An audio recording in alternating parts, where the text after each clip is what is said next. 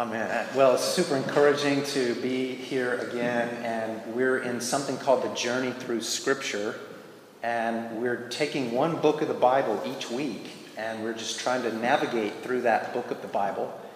And so I like to give a narrative summary of that book of the Bible, and then I like to choose a sample passage to help us get a flavor for that book of the Bible. And so today's book of the Bible is it's called Amos. It's another one of the short books of the Bible. It's 9 chapters. It's about a 25-minute read if you were to go and read the book of Amos. And it's about God's purpose for his people is to be a living advertisement. I mean, we're not talking about an advertisement on some billboard somewhere or some Instagram feed that's constantly advertising in that way. But God's purpose for us, his people, globally, would be to be a living advertisement of his grace, his mercy, his kindness, his compassion, and his justice. And so, how are we doing on that? How are we doing on being that type of an advertisement? Well, Amos tells his readers, as he's telling us, some things we need to know about how we're doing.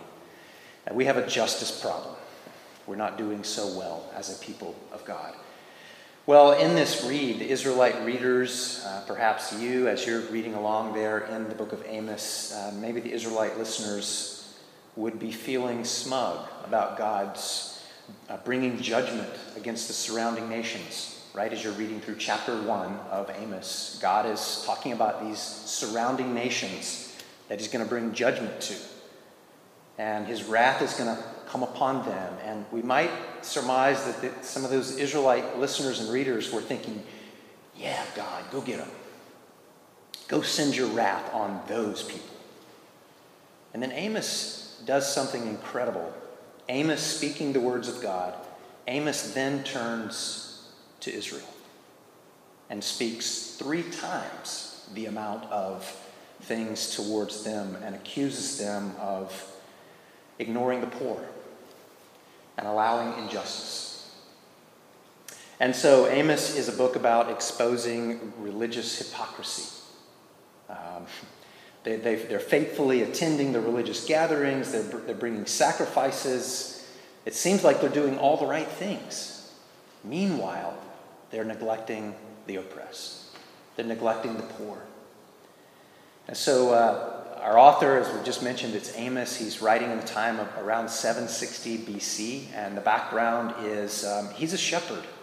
He ends up being a prophet because God speaks to him. But he's a shepherd. And he's a fig tree farmer.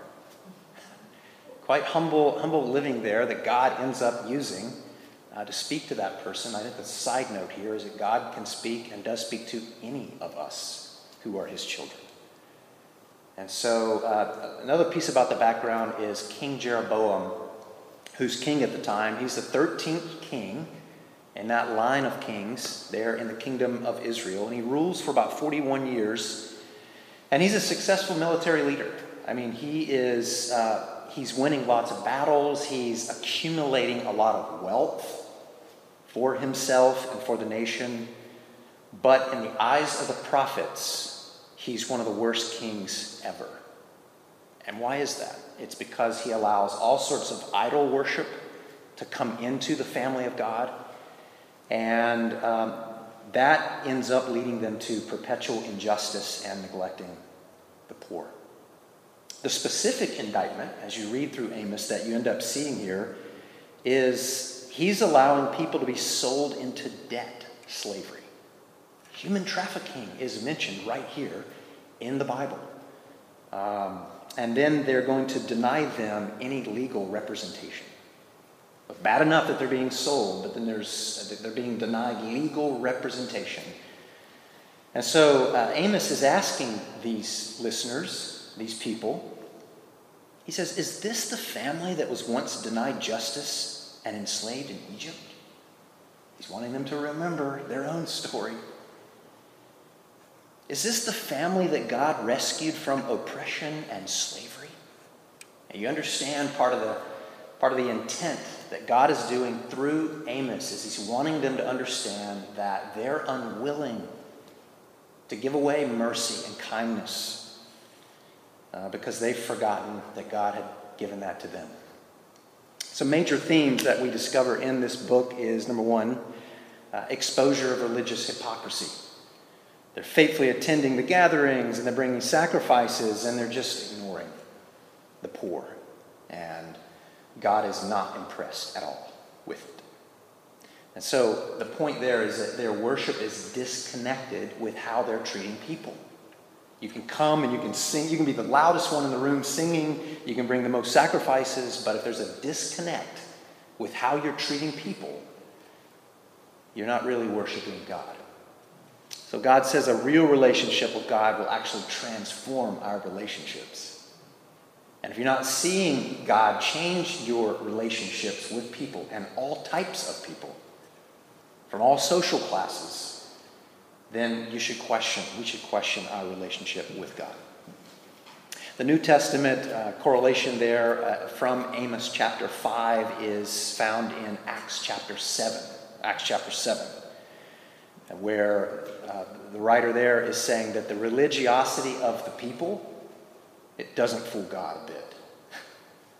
It doesn't fool God. You're not going to pull the wool over God's eyes. God sees through all of the religious outer show. The second major theme is the accusations of Israel's idolatry. Basically, this King Jeroboam, and this is recorded for you back in 1 Kings chapter 12, this King Jeroboam, he's built 2 temples to rival that of Solomon's there in Jerusalem, and he's placed a golden calf in each of the temples. That's amazing. That should trigger not only their memory, but our memory as we think back to the golden calf there in the book of Exodus. Since that takes place, since Jeroboam is doing that in those 2 rival temples, Israel accumulates even more idols. And they're worshiping gods of sex, weather, and war. And they're offering sacrifices to those gods. And in the prophet's view, the worship of those type gods always led to more injustice and more oppression, according to the prophets. The third major theme is because of Israel's repetitive idolatry and injustice, God will send the day of the Lord. God is holy, God is just, he's righteous, and cannot ignore the injustice and their treatment of the poor. And so he's going to send his justice. And so Amos predicts that a powerful nation is going to come and do that. You should be thinking Assyrian Empire. The Assyrian Empire is going to do that. And Amos's prediction comes true some 40 years later.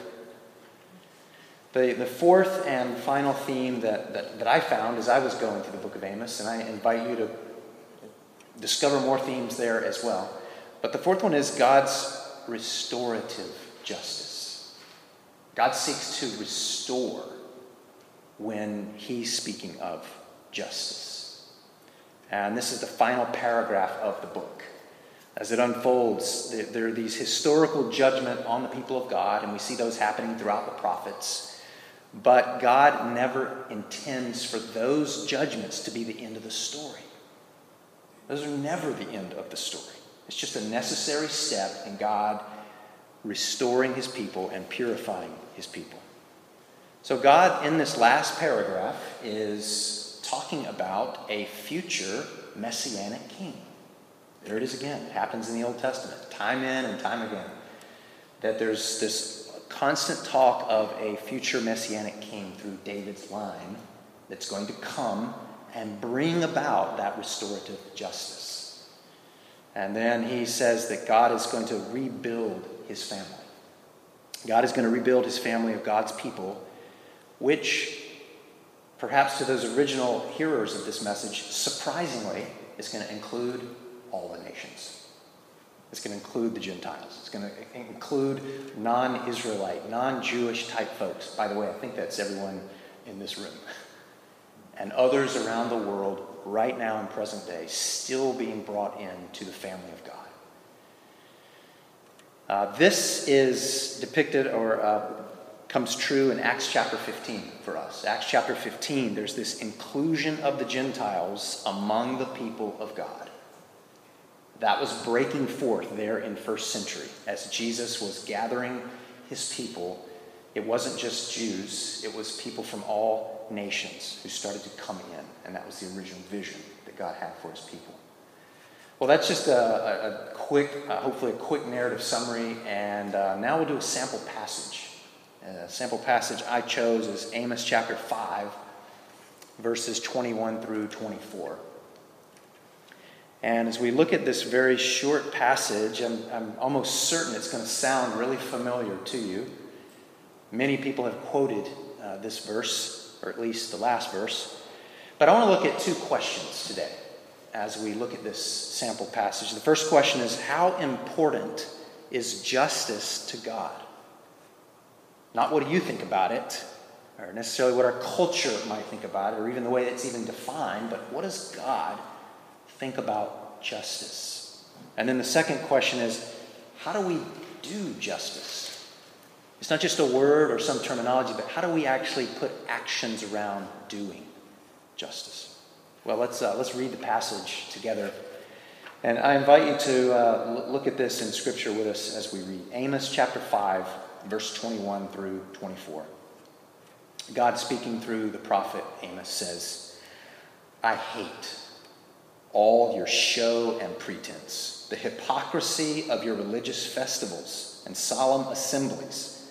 I will not accept your burnt offerings and grain offerings. I won't even notice all your choice peace offerings. Away with your noisy hymns of praise. I will not listen to the music of your harps. Instead, I want to see a mighty flood of justice, an endless river of righteous living. Well, that gets us into our first question. How important is justice to God? Verse 21, if you're looking through this and studying this with us right now, verse 21, God says he hates the what? The show.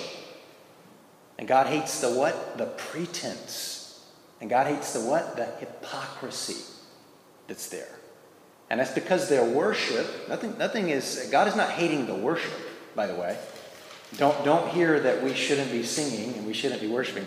God is saying that their worship is disconnected with how they're treating people. In fact, you may have some of the loudest ones in the room praising God the most, and yet they are forgetting the oppressed peoples. They're forgetting the poor. So there's a disconnect. That's what religious hypocrisy is. There's an outward show, and there's pretense. There's an arrogance about it, and God is saying, I hate it. I hate it. I'm tired of it. You're not impressing me. And it's because a real relationship with God, the Bible is teaching us. And by the way, if this is feeling uncomfortable, it actually should feel uncomfortable. I'm not wanting it to feel uncomfortable, but God's word through Amos, this should feel uncomfortable. This is speaking to all of us. God is saying a real relationship with God will transform our relationships. Now, as I started looking at this through the rest of the book of Amos, I realized that true worship of the Creator God of Israel is synonymous with doing good. Chapter 5, if you read earlier in our chapter here, chapter 5, it says, seek me that you may live. But then down in 14, verse 14, chapter 5, verse 14, it says, seek good, not evil, that you may live. So that's very interesting. There's some symmetry there. Verse 23, look at this. He says, away with your noisy hymns of praise. I think the reflection question for me and you that God is asking is, when was the last time you sang to me? Let's say it again. God is asking you and me, when is the last time you sang to me? Not the words, not just trying to sing with others somewhere, but when was the last time you were actually singing to me? Like one would sing to a lover. One would sing to a loved one out of true desire to express their love for that person. Verse 24. Oh, I love this verse. Verse 24 here God is saying, you want to know what I want? It's not all the loud symbols. It's not all the outward pretense and hypocrisy, but you want to know what I want? Verse 24 says, I want justice and I want righteousness. I want it to flow out of you. I want it to be rolling down the mountain. I want it to be like a flood.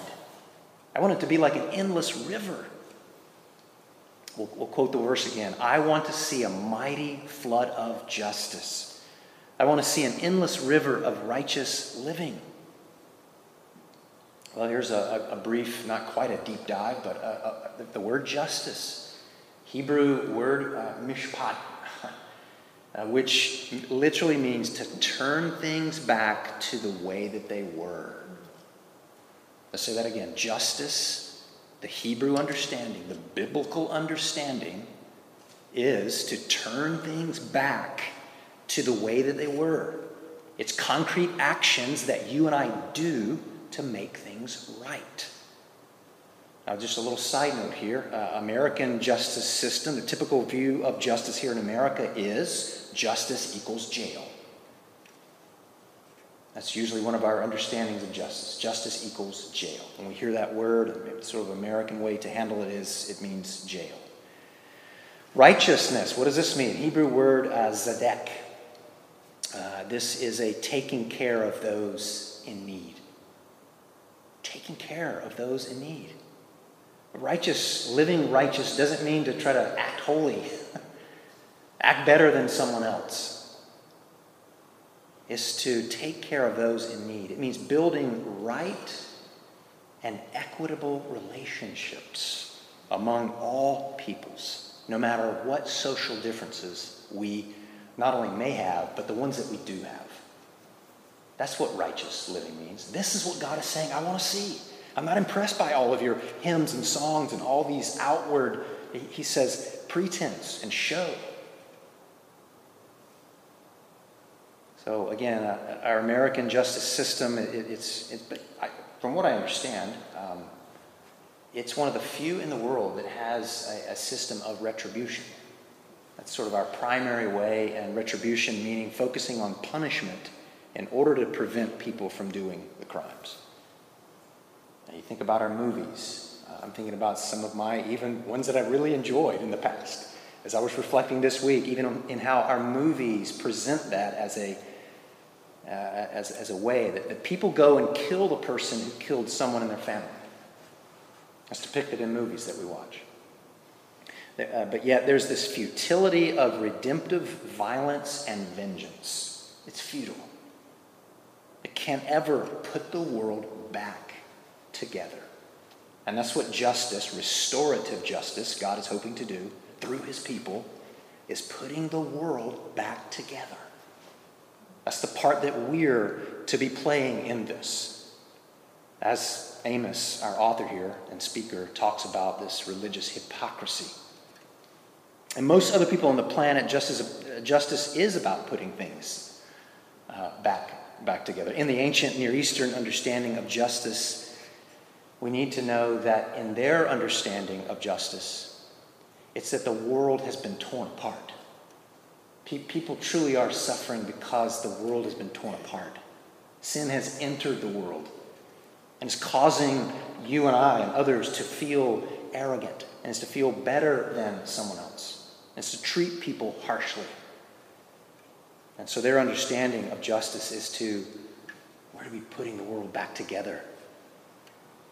I found this interesting too. An article I read this week about how the Eastern world understands this is that the judge, think of like in a courtroom, the judge is not only the ones who make the decision in the Eastern world, but the judge is also the restorer, the one who makes sure that the action is carried out to restore things.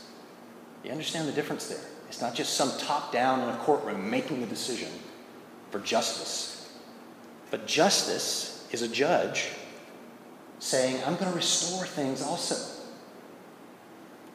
So this should shape what we think about reparations. This should truly begin to get us thinking. and having conversations and moving in that direction as we begin to see how justice really matters. Justice deeply matters to this God. And my takeaway from Amos is God is saying that you think you have a relationship with me, but you don't have a relationship with the poor around you, and you don't have a relationship with the oppressed around you, then maybe you don't have a relationship with me. That's quite an indictment.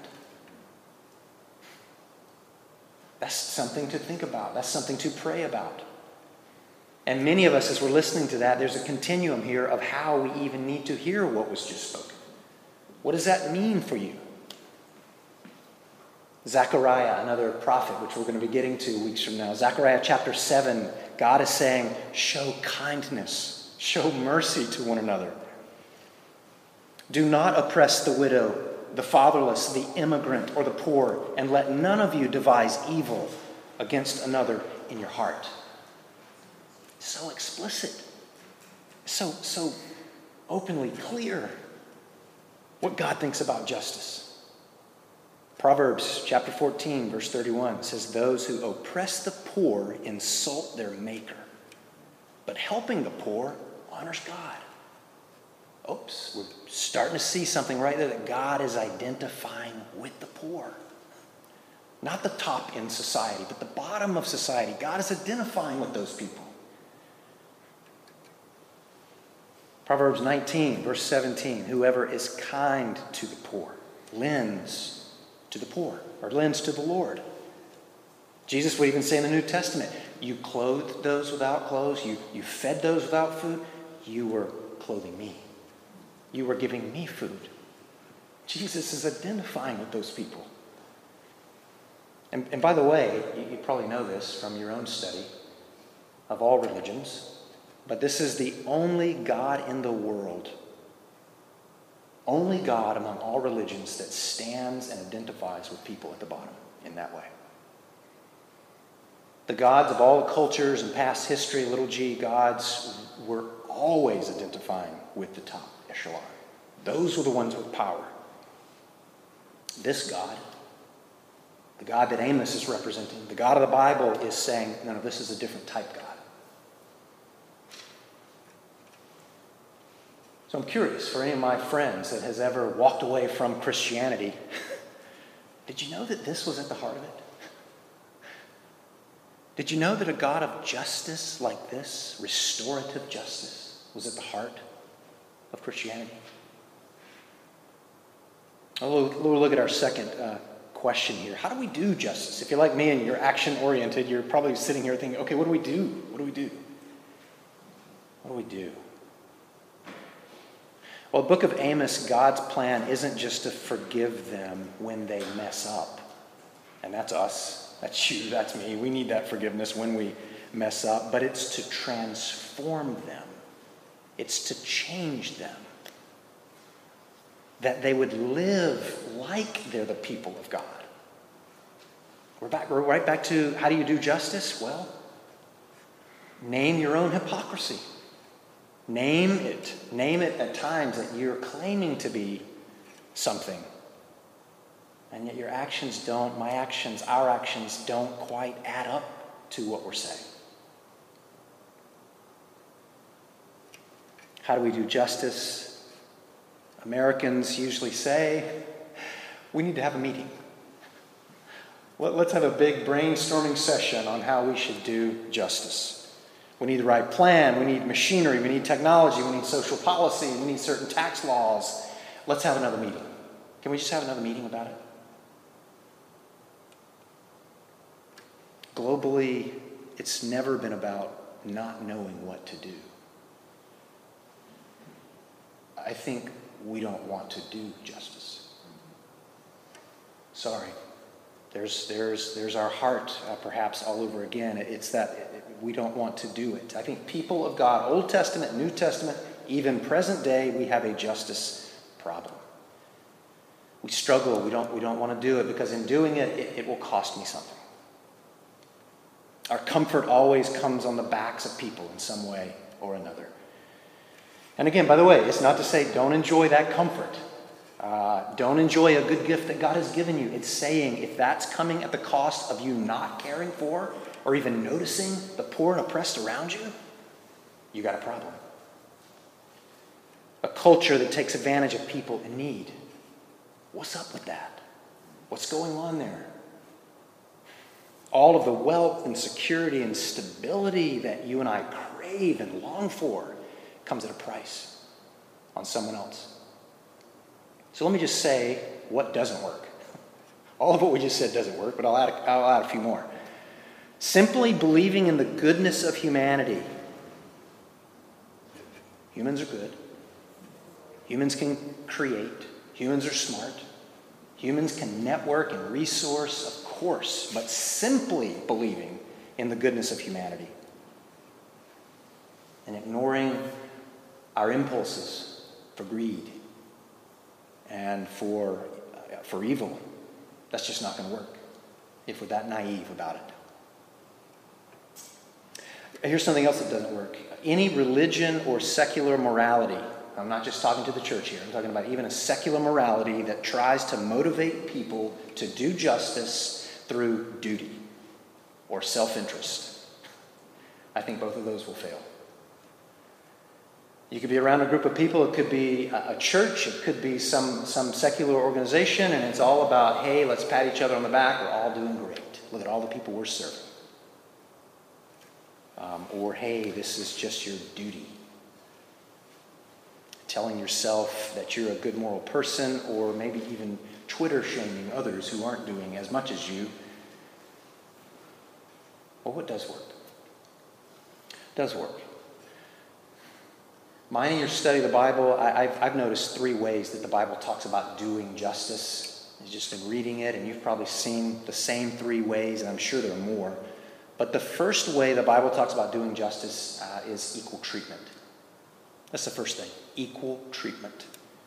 Racial and social equity is in the Bible. Let's just be very clear. It's in the Bible.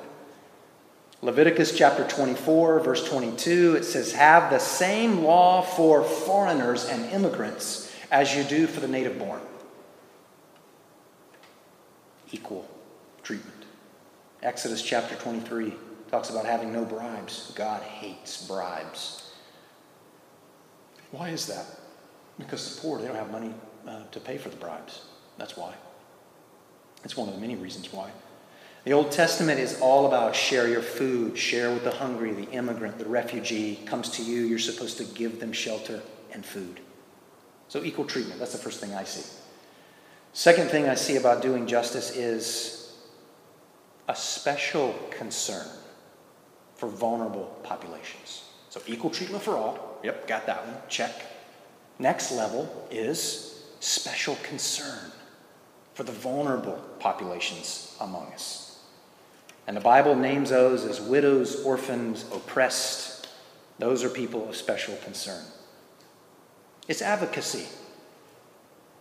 It's advocacy. It's learning to be a voice for those who don't have a voice. It's learning to use your position of power and of influence and networking ability, and all the gifts that God's been given to you to speak on behalf of someone else. I find it interesting that the Bible doesn't say in these verses there in the Old Testament, speak up for the men. Rather, it says speak up for the widow. It doesn't say speak up for the families, but it says speak up for the orphan. It doesn't say speak up for the successful. It says speak up for the poor. The third element I see here in doing justice is to live generously. To live generously. Not just your money. I mean, we knew that one, right? We knew financially, sure, live generously, but to spend yourself. How about spending yourself? How about some alone time with the Lord and even just asking the Lord, Lord, direct me in reading Amos right here. What am I supposed to, number one, feel, see, do? What are you asking of me? Speak to me, Lord. Job chapter 29 and 31, Job there, as he's reflecting, he says, if I treated my gold and money and bread only as if it were my own, I'd be in sin. I'd I'd be in sin if I thought just my own life, my own stuff, my own solitude, or my own fill in the blank for yourself. If it's all about you, really? Now we come full circle again with Amos's passion and God's own passion and hatred for religious hypocrisy. God says, I'm not impressed. I'm not impressed. American approach. I know I keep going there a little bit here with America. The American approach is, I worked hard. I worked hard for it. It's mine. I deserved it. I'm sorry those people are poor, but they just ought to work a little harder. By the way, that's not the heart of God. Go back and review the first part of the sermon, or go back and read Amos, or in fact the whole Old Testament. Let me read a section here of Isaiah chapter 55. I'm just going to read it out loud, and hey, we're in church. We're going to read the Bible a little bit out loud together. Isaiah chapter 58. And I just want you to hear. I want you to sort of absorb God's very character. God says, my people act so pious. They come to the temple every day and seem delighted to learn more about me. They act like a righteous nation that would never abandon the laws of its God. They ask me to take action on their behalf, pretending they want me to be near and to be near me. They say, we have fasted. Why aren't you impressed with us, O God? We have even been hard on ourselves, and you don't even notice it. God says, I'll tell you why. It's because you are fasting to please yourselves. Even while you fast, you keep oppressing your workers. What good is fasting when you keep on fighting and quarreling? This kind of fasting will never get you anywhere with me. You humble yourselves by going through the motions of penance, bowing your heads like reeds bending in the wind. You dress up in burlap and cover yourselves with ashes. Is this what you call fasting? Do you really think this pleases the Lord? No. This is the kind of fasting I want, says the Lord. Free those who are wrongly imprisoned. Lighten the burden of those who work for you. Let the oppressed go free and remove the chains that bind people. Share your food with the hungry and give shelter to the homeless. Give clothes to those who need them, and do not hide from relatives who need your help. Then your salvation will come like the dawn, and your wounds will quickly heal. Your godliness will lead you forward, and the glory of the Lord will protect you from behind. Then, when you call, the Lord will answer. Yes, I am here, he will quickly reply. Remove the heavy yoke of oppression you have on others. Stop pointing your finger and spreading vicious rumors. Feed the hungry and help those in trouble. Then your light will shine out from the darkness, and the darkness around you will be as bright as noon. The Lord will guide you continually, giving you water when you are dry and restoring your strength. You will be like a well-watered garden, like an ever-flowing spring. Some of you will rebuild the deserted ruins of your cities. Then you will be known as a rebuilder and a restorer. Keep the Sabbath day holy. Don't pursue your own interest on that day, but enjoy the Sabbath and speak of it with delight as the Lord's holy day. Honor the Sabbath in everything you do on that day, and don't follow your own desires or talk idly. Then the Lord will be your delight. I will give you great honor and satisfy you with the inheritance I promised to your ancestor Jacob. I, the Lord, have spoken. Whoa. There's a lot there. Let's close here with just a few more thoughts on God identifying with the poor and the oppressed.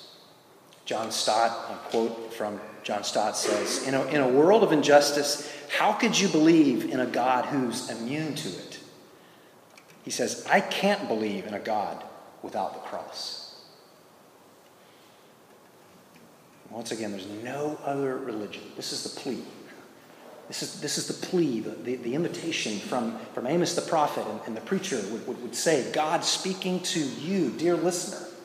There's no other religion in the world that said God experienced poverty and injustice. This is the only God among the gods saying, I am acquainted with the poverty and the injustice. Jesus Christ, when he came to earth, became poor. He was born in a feeding trough in a barn. Jesus, when dedicated at the temple, you remember his parents gave 2 pigeons. Remember that offering that was given by his parents? I mean, that is an offering given by the poorest of the poor. Jesus wandered almost homeless in his earthly life, saying, "Foxes have holes, birds have nests, but the Son of Man has nowhere to lay his head." And Jesus, at the end of his life, rode into Jerusalem on a borrowed donkey. Ate that last meal in a borrowed room. And even his last garment was stripped of him. And he was buried in a borrowed grave.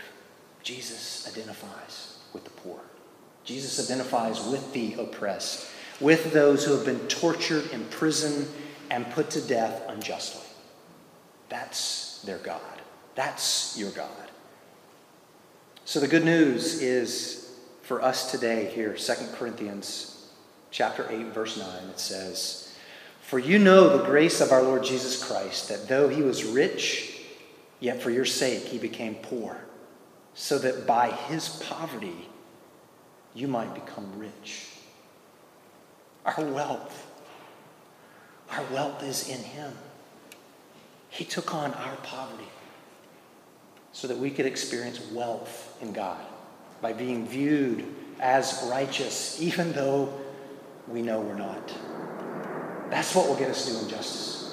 These conversations are going to have to continue. We're going to need to be having more and more conversations as we as a church, and you and I and us as God's people, listen to God and learn more about this God who is a God of restorative justice. Let's pray right now for the Lord to lead us forward. Lord, help us, first of all, in just repent of our hypocrisy. There may be friends that we need to apologize to on behalf of the church. Friends of ours that have no problem with you, Jesus, but they hate the church because of the hypocrisy, the pretense, the show. But God, we want to be those people that you lead us right now to repent of our hypocrisy. Saying that we know you and that we love you, but yet simultaneously we don't know and we don't love the oppressed peoples around us. Forgive us, Lord. Change us. Help us see you, God, as a God who identifies with the poor and the oppressed. And let justice flow through us, restorative justice flow through us as a flood and as an endless river. We need your help, and so we pray in the name of Jesus. Amen.